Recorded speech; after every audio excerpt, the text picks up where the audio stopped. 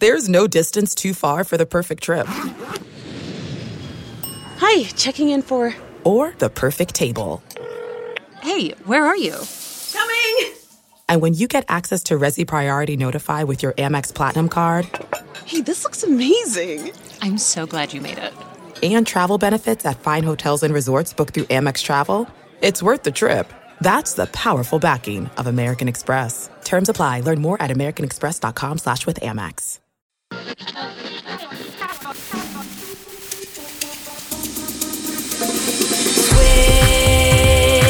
on Pop. Welcome to Switched on Pop. I'm musicologist Nate Sloan, and with my co-host Charlie Harding off in Parentville, it means we get to bring on another all-star co-host. And today I'm very pleased to welcome none other than Megan Lubin, our very own producer. Megan, thank you so much for joining us. Hi, Nate. Megan, you're here because you have a burning musical question, an artist that you cannot get out of your brain. Who is that, and why can't you stop listening to them? I do. It's an artist that a lot of listeners might know about already. She's certainly somebody that we've been talking about on the show behind the scenes a lot. I've been waiting to tackle. Her name is Rosalia.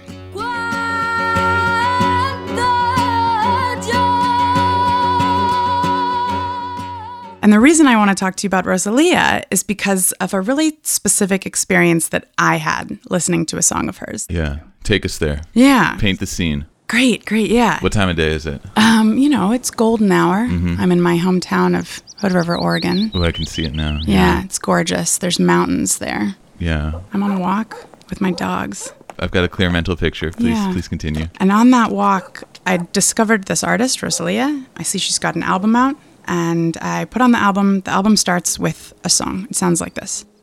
El mundo legua y legua, como aquí me deja el alma, ya que he venido por ella. Wow, I've heard Rosalia, but I've never heard this particular track before, and it's I'm speechless. Right? You hear a young boy reciting something in Spanish, and he's sitting far enough away from the mic that you kind of feel like you're secretly overhearing something. Yeah. It's all very intimate. You don't know who the boy is, but he's sort of teeing up Rosalia. And then you hear Rosalia's voice come in, and it's soft, but it has this power. El mundo legua y legua, aunque mi cuerpo ha corrido. Her voice, it's like slightly whispered, like you can hear the rasp, but it's very pure. And she's got these gorgeous runs, like it's very soft, but so emotive. And I don't know if you noted, there's a point in the song where she's singing very softly and then everything escalates. Porque sales de ofender, si yo supiera, compañero. She starts singing with a force that was not in the first part of the song. Her vocal range shoots up as well. In the first part, she's singing in a lower register, and then as it goes on, she's singing, I won't even try and emulate it, but she's singing in a much higher register. Totally. Kind of like it picks up, and the emotion that she's been keeping in reserve kind of bursts out. And then before you know it, she's back down again.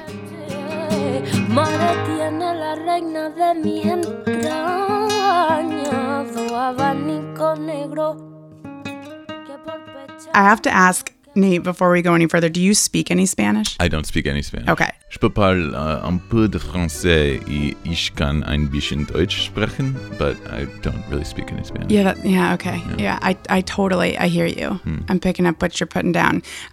So I speak none of those languages, maybe a handful of words of Spanish, which means that while she's singing, I don't really understand what's being said. But in the end, I'm in this profoundly different emotional state, and listening to that song on that walk, like I was left with a question. What is a song like this doing? What does music do to cue emotion in you when you can't understand the words being spoken? And I want to acknowledge that the lyrics really represent this huge arc involving different characters that Rosalia is trying on. And that alone could be the subject of a whole other episode. So that's not what we're going to talk about today. What we are going to talk about is the way that she conveys emotion in her music, and the way that she constantly keeps us guessing by switching up rhythms and incorporating some of the traditional elements of flamenco into her pop. Okay, great. And what's the other part? So there's another thing about this song, which is that it kind of seems to float through like without a grounding in time. Yeah. This isn't a song where you're really clearly like counting out the downbeats. It's floating. Like I tried to count it out and I couldn't. Yeah. So first thing you want to do is kind of establish the underlying beat, which is confusingly not where the hand claps are occurring. So you want to feel the place where you want to tap your foot or nod your head. But then the question is, once you've established the underlying beat, how do you group those beats into repeating sets of the same amount? And that becomes very challenging here, because if you try and count the conventional 4/4 pop meter, I don't even know where to start it, Megan. It's Watching you try to do this is... It's very disorienting. 1, 2, 3, 4. 1, 2, 3, 4. 1, 2, 3, 4. 1, 2. It doesn't. It doesn't work. It's like really like trying to fit a square peg in a round hole. Yeah. I mean, I didn't even get that far when I'm on my dog walk because I'm walking my dogs. I've got other things on my mind. But I was like totally taken by the complete lack of predictability, the feel of this song that I'm not grounded in a 4/4 beat. This is not traditional pop. I mean, it's certainly not traditional pop. This song comes off a flamenco album. Yeah. It's this feeling like you're being taken on a journey, right? Like it's much more poetry than pop music. Yeah. But the crazy thing is that Rosalia, as a lot of listeners might know already, is kind of one of the most interesting things happening in pop right now, like in popular music. She's this Spanish flamenco trained pop singer who last year put out an album that fuses traditional flamenco elements, the palmas, those like Spanish rhythmic phrases that you were hearing in the song.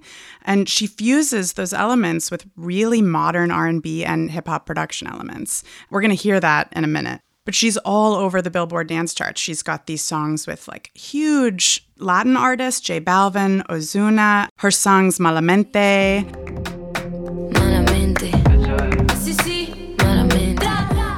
Con altura. Con altura. Vivo rápido y no tengo cura. Con altura. Iré joven para la sepultura. Con altura. Y por tú, tú por mí. Por ti, tú por mí, por ti, tú por mí, por ti, tú por mí. These songs are huge. They're racking up like millions and millions, if not billions of views on YouTube. She performed at the VMAs this year. Like she's becoming a household name. So with all that in mind, I did some research. Yes. I did a lot of research. And it turns out that the song, Si Tu Supieras Compañero, that we heard earlier, that you were just trying to count out the beat to, the reasons that it left such an indelible impression on me are so much more complex and interesting than I understood them to be at the time. And they are still really present in the more flamenco and pop fused music that she's making now. So let's start with a little bit of who Rosalia is. Rosalia grew up in an industrial part of Spain. So it's about 45 minutes outside of Barcelona. And she grew up on a lot of different music, as talented musicians often do. They have a lot of musical influences. Everything from Bruce Springsteen to Queen Got mud on your face, you big disgrace, kicking your can all over the place. to Bob Marley, Well, all right, we're jamming. Bjork, who we've talked about on this show, Wow. Kanye, You can't roll without Caesar. I know you love to show off, but I never thought. Destiny's Child,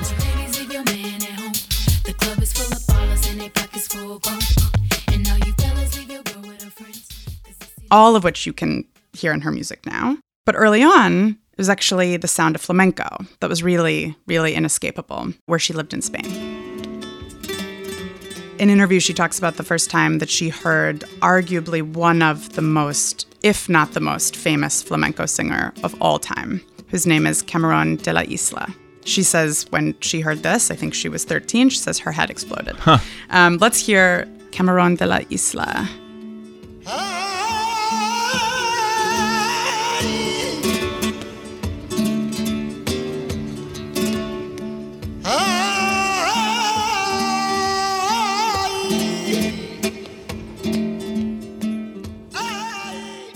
That's extraordinary. I mean, the guitar work alone would probably leave my mind exploded like Rosalia. And then when you add on these vocals that are, I don't know, what's the right word, impassioned, almost possessed, it's like, it's pretty staggering. Emotive. Yeah. By the time we finish this episode, you're going to have a lot of words to describe what you're hearing. I love words. That's really exciting. So as the story goes, she hears Cameron and throws herself into learning the art of singing flamenco.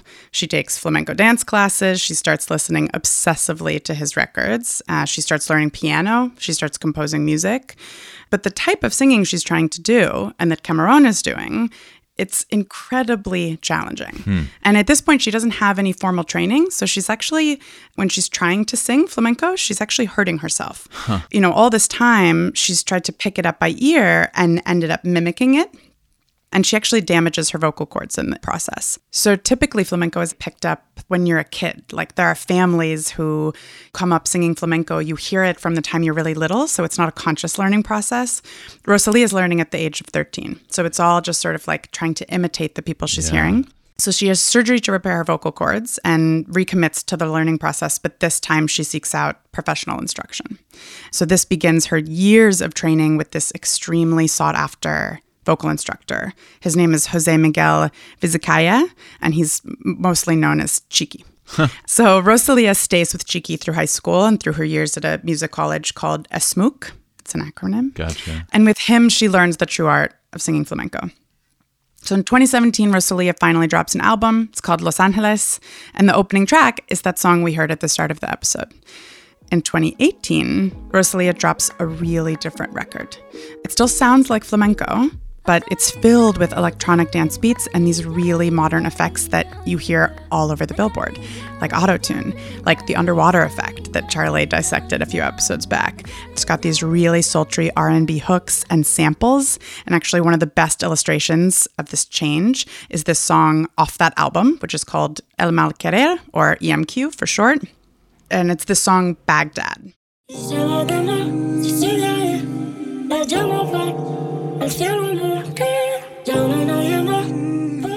Right, so what is she doing? She's pairing Spanish lyrics with a bit of the melody off of Cry Me a River. Justin Timberlake's Cry Me a River, exactly.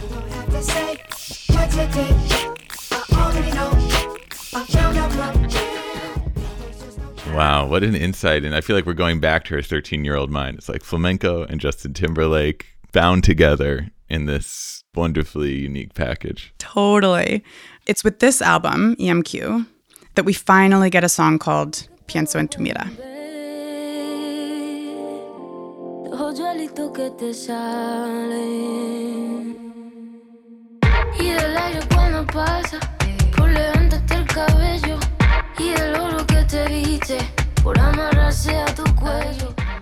I'm struck listening to this how many of her vocal melodies like don't go in ways that I expect from listening to a lot of top 40 pop.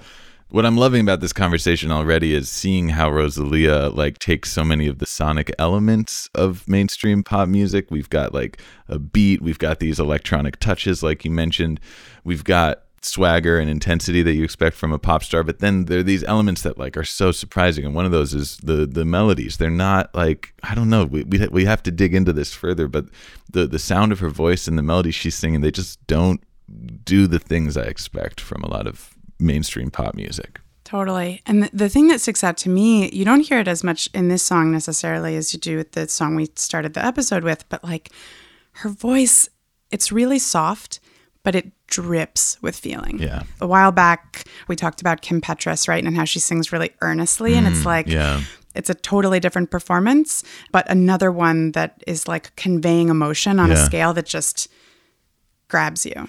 With every song of hers we've listened to so far, you get the sense that as soon as it's over, she has to like go sleep for 5 hours just because of like the amount of energy and emotions she has expended. Totally. Which is a really rewarding listening experience because you, by contrast, can just sit in your, sofa and get to listen to her do that. And I do. Yeah. And that's exactly what you just named is what we're going to get into. So I actually spoke with somebody who knows a bit more about this than we do. Her name is Marcela Valdez, and she's a contributing writer for the New York Times Magazine. Marcela recently wrote a behemoth profile of Rosalía for the magazine. She's also a flamenco fan herself. And in the piece, she talks about this flamenco styling called duende. And I think it holds the key to understanding what we're hearing in both of these songs.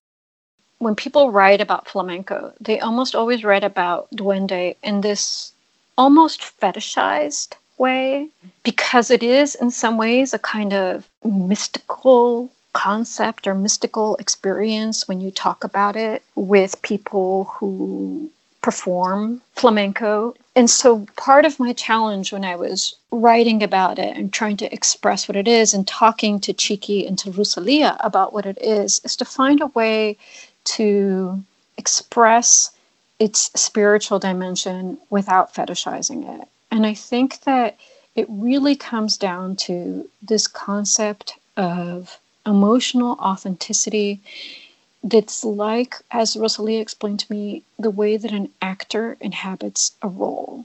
Like if the actor disappears inside the emotion of the role, what the actor is feeling is real anger or real sorrow.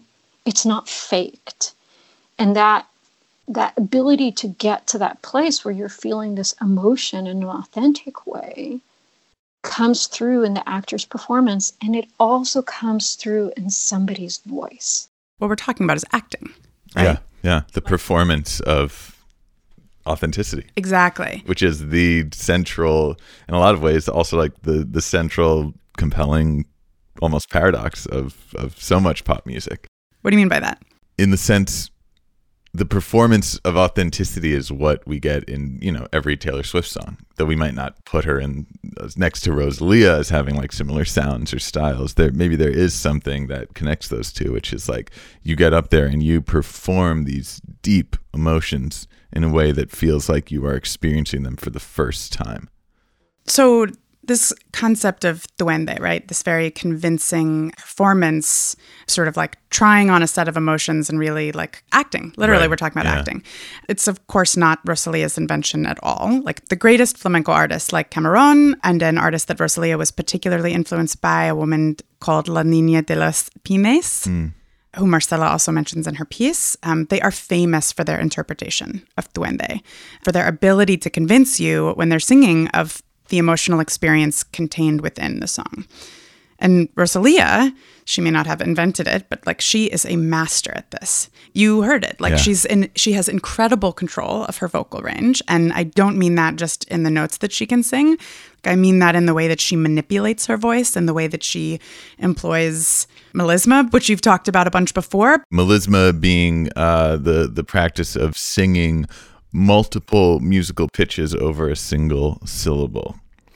And I love this word duende without wanting to take it out of its specifically flamenco context. I actually think it's a really powerful way to describe that emotion you get in many musical experiences, an emotion which is at the outer limits of our technical vocabulary, because when it comes to saying not just about like what pitches or what rhythm someone is singing, but actually like how they're singing, that's when our technical vocabulary starts to fail.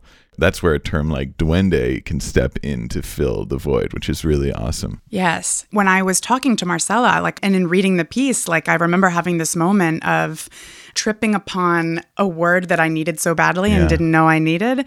When I'm talking about music, I often find I run into the limits of my vocabulary. We talk a lot about music that sounds warm. Like, what does warm sound like, right? We're sort of subbing in words that don't actually do a sufficient job to describe what we're talking about. And duende is just one of those terms that I'm so grateful I know about now, because it gives a name to exactly what you were just saying. Yeah. And it's wild to me to think about all of this, because you and Charlie talk so much about what pop artists and producers are doing underneath the performance to bring you into the music and to make songs like this feel like a wild joyride that you want to listen to again and again. And here's this flamenco trained pop singer who's doing that with this very sort of classic genre specific technique that is It's like happening under our ears, right? Right.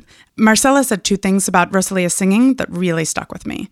She talked about the act of singing so that it sounds like she's pulling her heart out through her mouth. Wow. Right? So good. So good. Snaps to Marcella Snaps for to that. Marcella. Like, I wish. That simile right there. That is. And when I read that, that's exactly where my head was on that dog walk, right? Yeah. Like, I felt like I was witnessing an emotional performance that I hadn't heard before.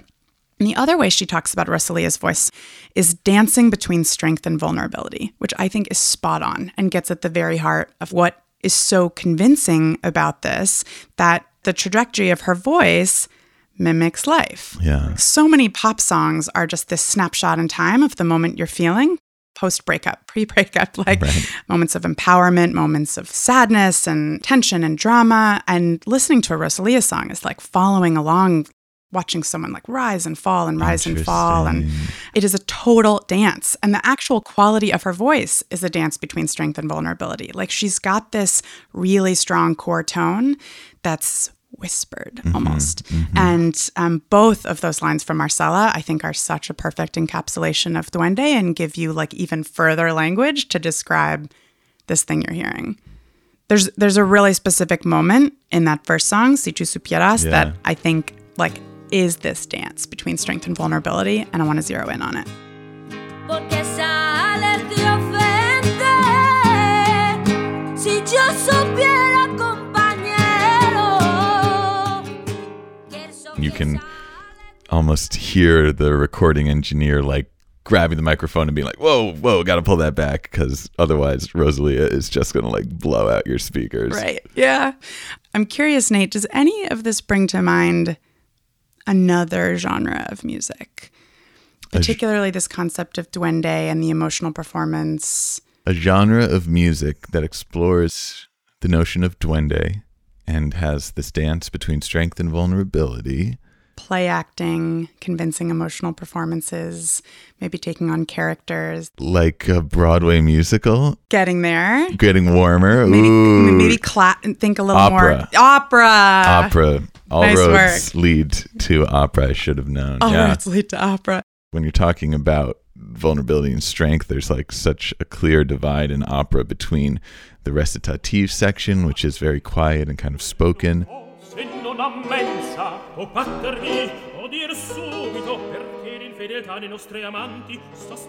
and then the aria, which is like loud and intense and virtuosic.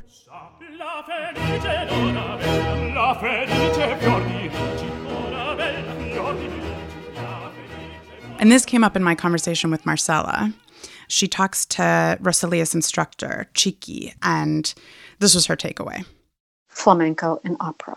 In some ways, they are quite similar in the kind of vocal technical training that's required to perform each of them separately, in the way that they value emotion in the voice. But what he said is that in flamenco, we want the earthier sound of the voice, the less processed and prettified version of the voice. Very obvious comparison to be made there. Then they keep talking, and she finds out that Chiqui really actually draws an important line between flamenco and opera in this way.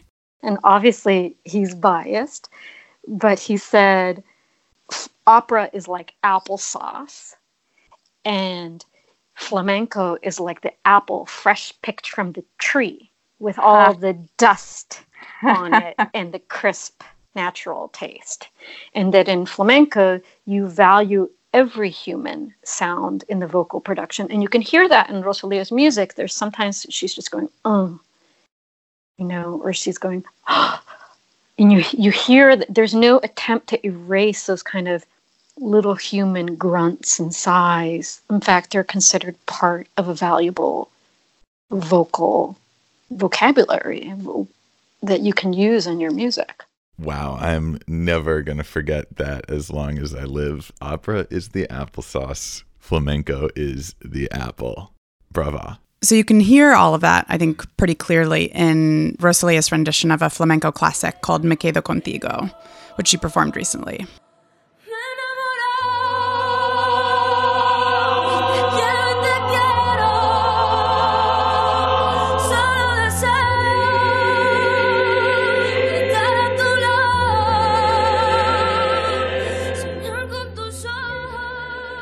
I bring all that up to show you it's not just that Rosalía is innovating within flamenco and within pop, but there are connections to be made to other very traditional genres that, Rosalía is really like bringing into the pop charts in a way that we haven't seen before. So Rosalía's performance of Duende and incorporating it into these very modern sounding songs, that's just one piece of how she's bringing flamenco to pop. When we get back from the break, we're going to take a slightly more rhythmic approach to all of this.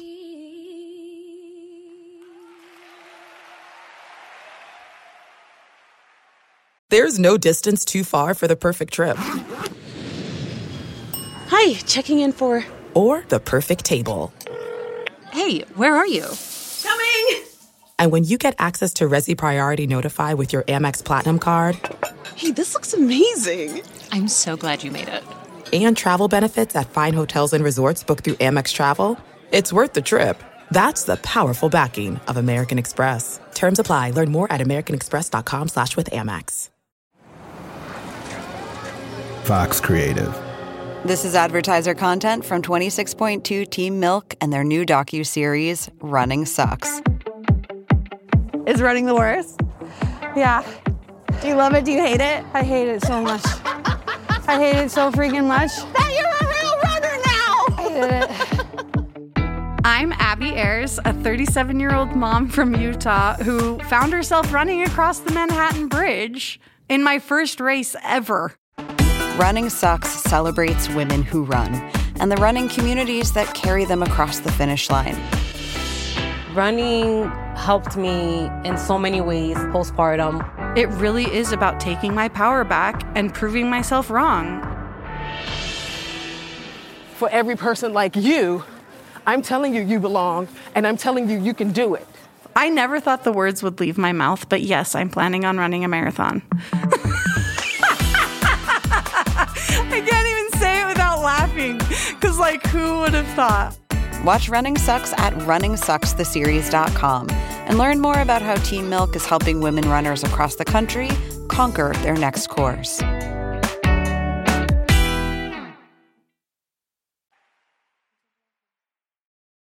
Okay, Megan. So far we've really been focused on the vocal qualities of Rosalía's voice, and especially how it expresses this flamenco concept of duende.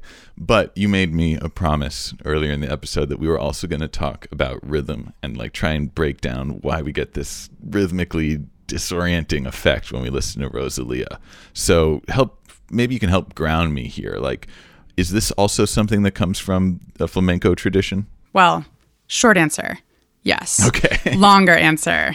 Yes, and... Good. I like longer answers. So at the top of the episode, we talked about the lack of predictability in her music, that feeling that something's shifting from under us. Yeah, totally. And a lot of that has to do with how Rosalía is manipulating the pace and the rhythms in her songs. And actually, I'm going to pull somebody else into this conversation. We recently had a listener write in about this. His name is Steve, and Steve wrote us about the downbeat in Pienso en tu Mira. He says, the downbeat in Pienso en tu Mira feels like it shifts from under me. Could you please explain this phenomenon? I'd love to hear from you guys about it. Well, Steve, we're going to try. No promises. No promises. First off, let's set some base definitions here so we know what we're working with. And I want to start with time signature. Nate, can you give me a music theory for dummies version of what time signature is? Happily. Time signature is a term we use interchangeably with meter. And I think actually meter is maybe the term I want to use because I like it because it has part of its meaning in its very name, meter, like measuring. Like meter is how you measure pulse. So in order to talk about meter, we first need to talk about beat or pulse, which is the idea that 99.999999999% of music that you'd hear on the Billboard charts will have some kind of underlying pulse or beat. Some repeated ratio of rhythm that is usually kind of unchanging and in certain tracks is really made totally audible. Like, for instance, a lot of 4 on the floor house tracks. Ounce, ounce, ounce, ounce. That ounce is literally the beat, the underlying pulse. It makes sense that for dance music especially, that this pulse would be really important because that kind of tells you how to move your body. Right.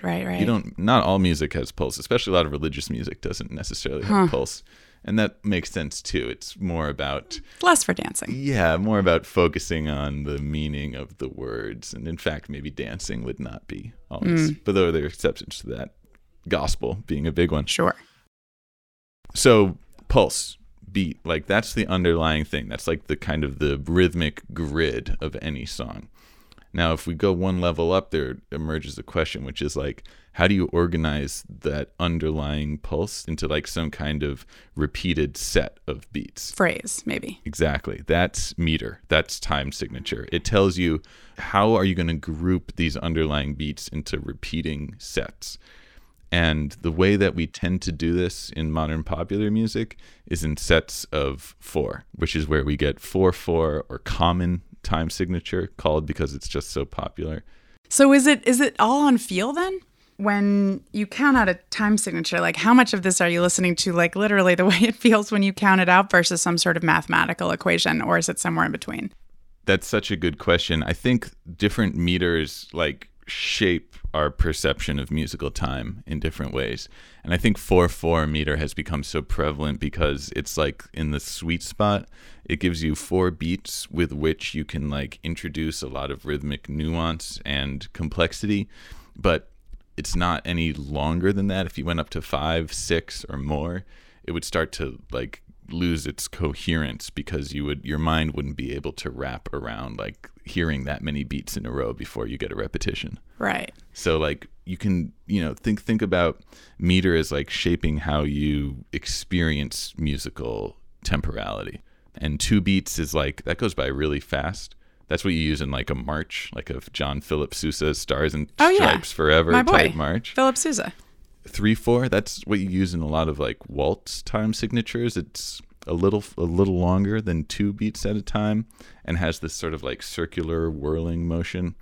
4/4, that's a nice, evenly divisible measure. It's got that length we were talking about that allows you to play around, but it also has that 4-beat, like evenly divisible regularity that makes it like really ideal for a lot of different kind of dance styles. Yeah, 4/4 is the Goldilocks porridge that is just right. Yeah, I like that analogy. And you mentioned this, basically all of pop that we're hearing, maybe say in the last like 70 years of popular music, or perhaps even since the inception of popular music, recorded popular music, is in 4/4, is in common time.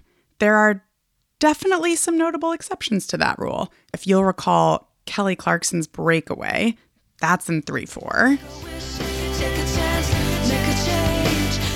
1, 2, 3, 1, 2, 3, 1, 2, 3, 1, 2, 3, 1, 2, 3. Okay, I don't need to. That's triple time. That's waltz meter for sure. You'll give it to me? Okay, great, right? Breakaway's not the only one. Marvin Gaye's Here, My Dear. Alicia Keys' Fallen.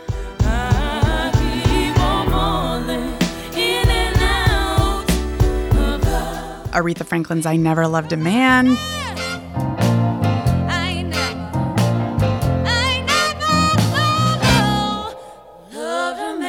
Just a handful of the songs written in 3/4.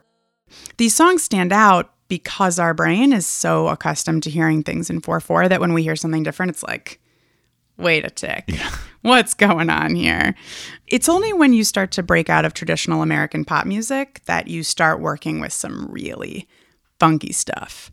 Did you by chance catch the time signature of Pienso en tu Mirada? To be totally transparent, I think that I do recognize it, but it's only because that listener, Steve, that you mentioned earlier, wrote us an email about this. And so then I was like looking into it and it was kind of blowing my mind. I think without his help, thank you, Steve, Thanks, Steve, wouldn't have been able to identify the meter of this because, like you said, it's very disorienting and kind of leaves you unmoored rhythmically. Right. So what Steve points out from Marcela's article is that Pienso en tu Mirada starts in 12/8 time. Yeah.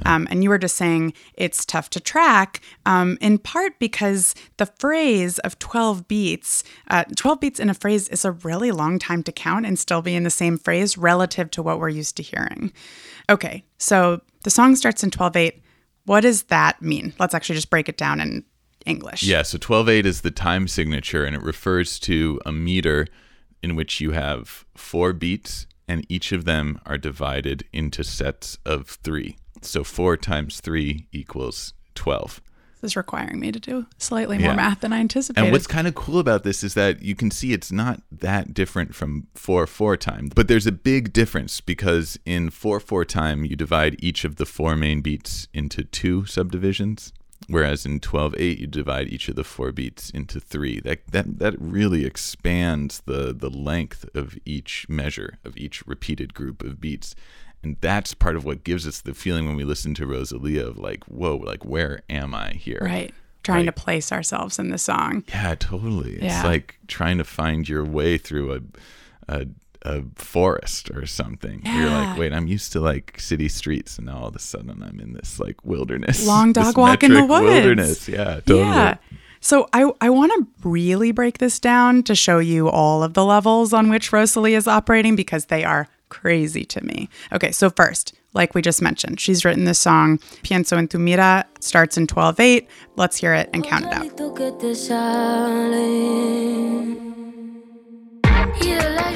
5, 6, 7, 8, 9, 10, 11, 12. 1, 2, 3, 4, 5, 6, 7, 8, 9, 10, 11, 12. 1, 2, 3, 4, 5. Right? Right? Yeah, Megan. Yes! Way to break it down.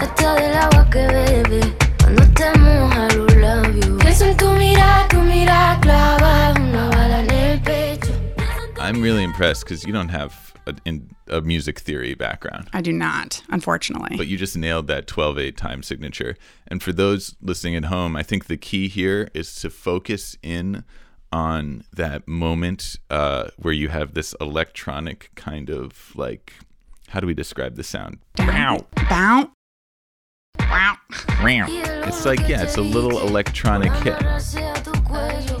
That's going to be where you're going to want to start counting each time. So you hear the bow, 2, 3, 1, 2, 3, 1, 2, 3, 1, 2, 3, bow, 2, 3, 2, 2, 3, 3, 2, 3, 4, 2, 3. You were making it even harder because you were counting 7, 8, 9, 10, 11, 12. Right. I was going all the way. Yeah. So for starters, we're working in 12/8. The phrase is really long. It's 12 counts. Yeah. So when we're used to hearing a pop song and just counting to 4 and starting over again, we have like 2 more of those 4s to go, and then we're at the end of the phrase. Yeah.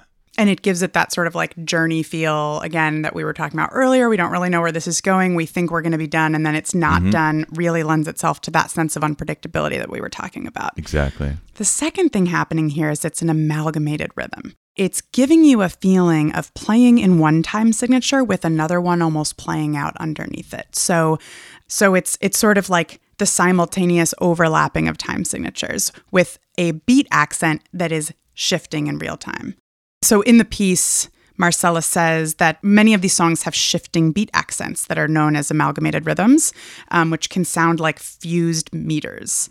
A 3/4, for example, meshed with a 2/4. I love this because this is terminology that is new to me. Amalgamated rhythm. This feels like very specific to the world of flamenco. I issue this next statement with the caveat that I may be misinterpreting this and I need to go hit the books. But I think part of what makes it even kind of further disorienting is that while you can establish that 12/8 rhythm that we just counted off, there's a moment in that meter where you expect like a firm downbeat to kind of tell you like, yeah, you're feeling this correctly, but you don't get it. But it doesn't You just come. get silence. And I think that's a really, for our ears at least, that's like a really weird moment. Yeah, I think that's what Steve was identifying. That's I didn't know that's what I was hearing when I first listened to the song. Let's listen to that first section again, and I'll count it out, and you'll hear what would be the 7th beat, where you would expect to have like a little bass drum, maybe reinforcing, like holding your hand and saying like, yeah, you got this. You're feeling out all these triplets. You can do it. There's nothing, and there's a moment that's for a musician like myself that's really, it feels like you're falling off a cliff. Right, You're like, right. Wait, where did that go? All right, let's give it a try.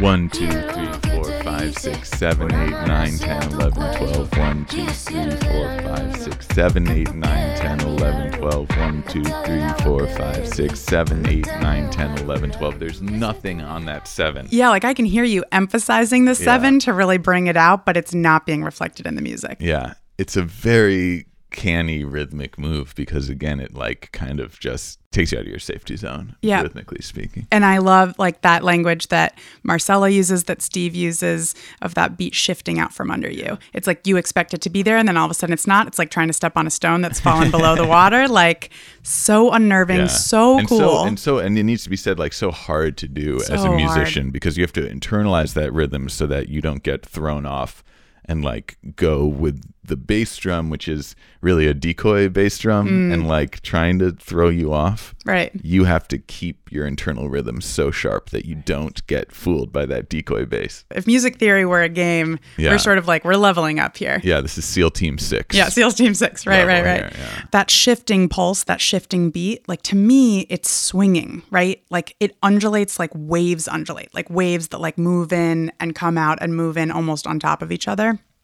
And that's what lends itself to that unpredictability that we've been talking about, that feeling of like, I don't know where my footing is. Yeah. And I love it. So on top of all of that, here's what Pienso en tu mira is doing. It starts in 12/8, and then we move into a different time signature altogether. Back to 12/8, back to the different time signature, back to 12/8. And I'll show you what I mean. Pienso en tu mira clavada, una bala en el pecho. Pienso en tu mira clavada, una bala en el pecho. 1, 2, 3, 4, 5, 6, 7, 8, 9, 10, 11, 12. 1, 2, 3, 4, 5, 6, 7, 8, 9, 10. And then we're back to 12/8 again. Right? Damn, Megan Lubin coming with the metric science. I'm trying. So what she's doing there is she is switching back and forth between 12/8 and 10/8, which is unheard of in popular music. I mean, I hope it goes without saying it's unheard of. And, you know, 12/8 to begin with is unexpected. Yeah, this is like if doing that amalgamated 12/8 rhythm with the dropout halfway through on the 7th beat was like SEAL Team 6 level musical assassinations, then this is like Jason Bourne level. This is like, yeah. Rosalia, Jason Bourne, same person for sure. It gives you, what does that 12/8 to 10/8 do? It gives you like a power dynamic all of a sudden. There's a push and a pull, a push and a pull. You sort of got the 12/8 filling in and then 10/8, and you get to like, you don't even have time to catch your breath before the 12/8 time signature comes in again. And that to me, I mean, all of this, the themes that we're talking about in so much of this is like swagger, control, that lack of predictability that leaves us feeling like she's driving the car and we're just along for the ride. And this to me is just like one more example of how she does that. Megan, this is so cool. You were pushing all of my musicological buttons here. We've talked about the sound of Rosalia's voice, how it comes from this flamenco tradition of duende. We've dug deep into the weeds of her metric manipulations and how those like pleasantly disorient us as consumers of Western pop music. This is very comprehensive, but is there anything else we need to know about Rosalia? Yeah. So Rosalia's surge in popularity has not been without backlash. Marcella writes in her piece that in Spain, there's really legitimate criticism from Spanish Romani gypsies who have criticized her for using words of calo or caló, which is Romani dialect, and for kind of like trying on these pronunciations that are not her own, that are not of her own sort of like upbringing and background, for appropriating these stylings that are not hers. There are actually even Catalan nationalists who are arguing that she is using her musical platform to win support for their independence movement. So it gets like actually quite political in Spain in a way that I think pop music rarely does in the United States. Yeah, of course. And then in the US, there's an accusation of Latinx appropriation that Marcella writes about by critics that Rosalia, a European, should not be up for Latin music awards. Yeah. Marcella had a really pointed take on all of this. I don't think the criticisms are warranted at all. Let's take the Latinx criticism. The song that she got Best Latin for at the VMAs is a reggaeton song. Right. It has a reggaeton beat. The beat of reggaeton is from the Caribbean. The Caribbean is part of Latin America. So you're saying that a song with a Latin American tradition can't win Best Latin? Right. Or are you saying that somebody who's Spanish can't perform a song with a beat that comes from Latin America? And I think that argument is tremendously short-sighted.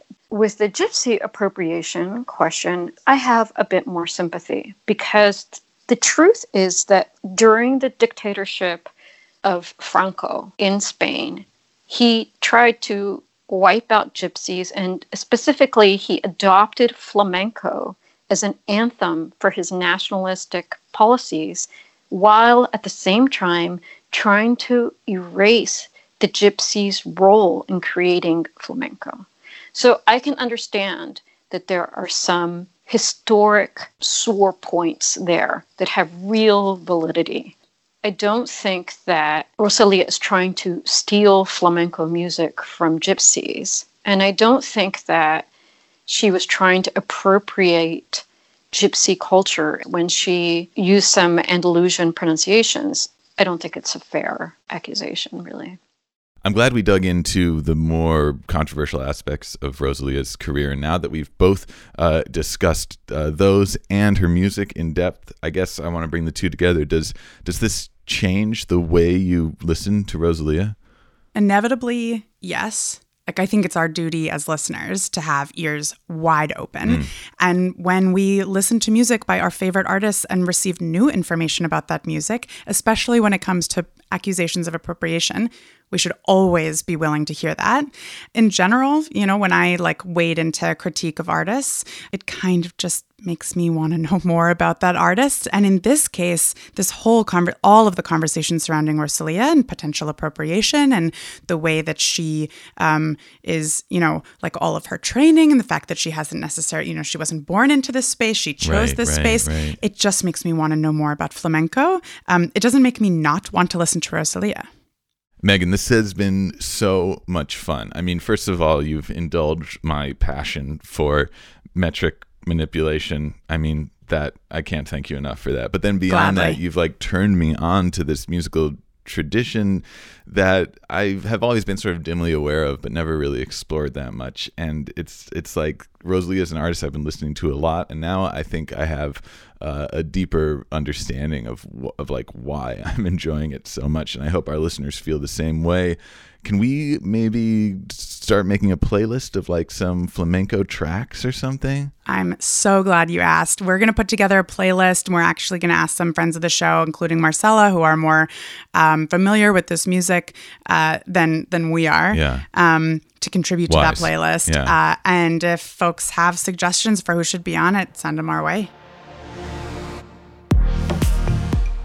Switched on Pop is produced by me, Nate Sloan, Charlie Harding, and this episode was produced by our very own Megan Lubin. I want to give a super special shout out to a few people. First, Steve, for writing in about this with exceptional timing right as we were in production for this episode. I want to give huge thanks to Marcela Valdez of the New York Times Magazine for her time and for her incredible wealth of knowledge about Rosalía, flamenco, opera. I so enjoyed our conversation. And I want to give a little special shout out to the Fader music magazine, who's been on the Rosalía beat since she first started bubbling up in 2017 and gave us a really incredible bank of information to work from for this. Right on. We'll put a link to Marcela's article in the show notes. Our executive producers are Liz Nelson and Nishat Kurwa. Bridget Armstrong is our amazing producer, and Brandon McFarland is our extraordinary editor and engineer. You can find more episodes anywhere you get podcasts, including Spotify and the Apple Podcast app. We are proud members of Vox Media, and we'll be back in another week with a fresh new episode. Until then, thanks for listening.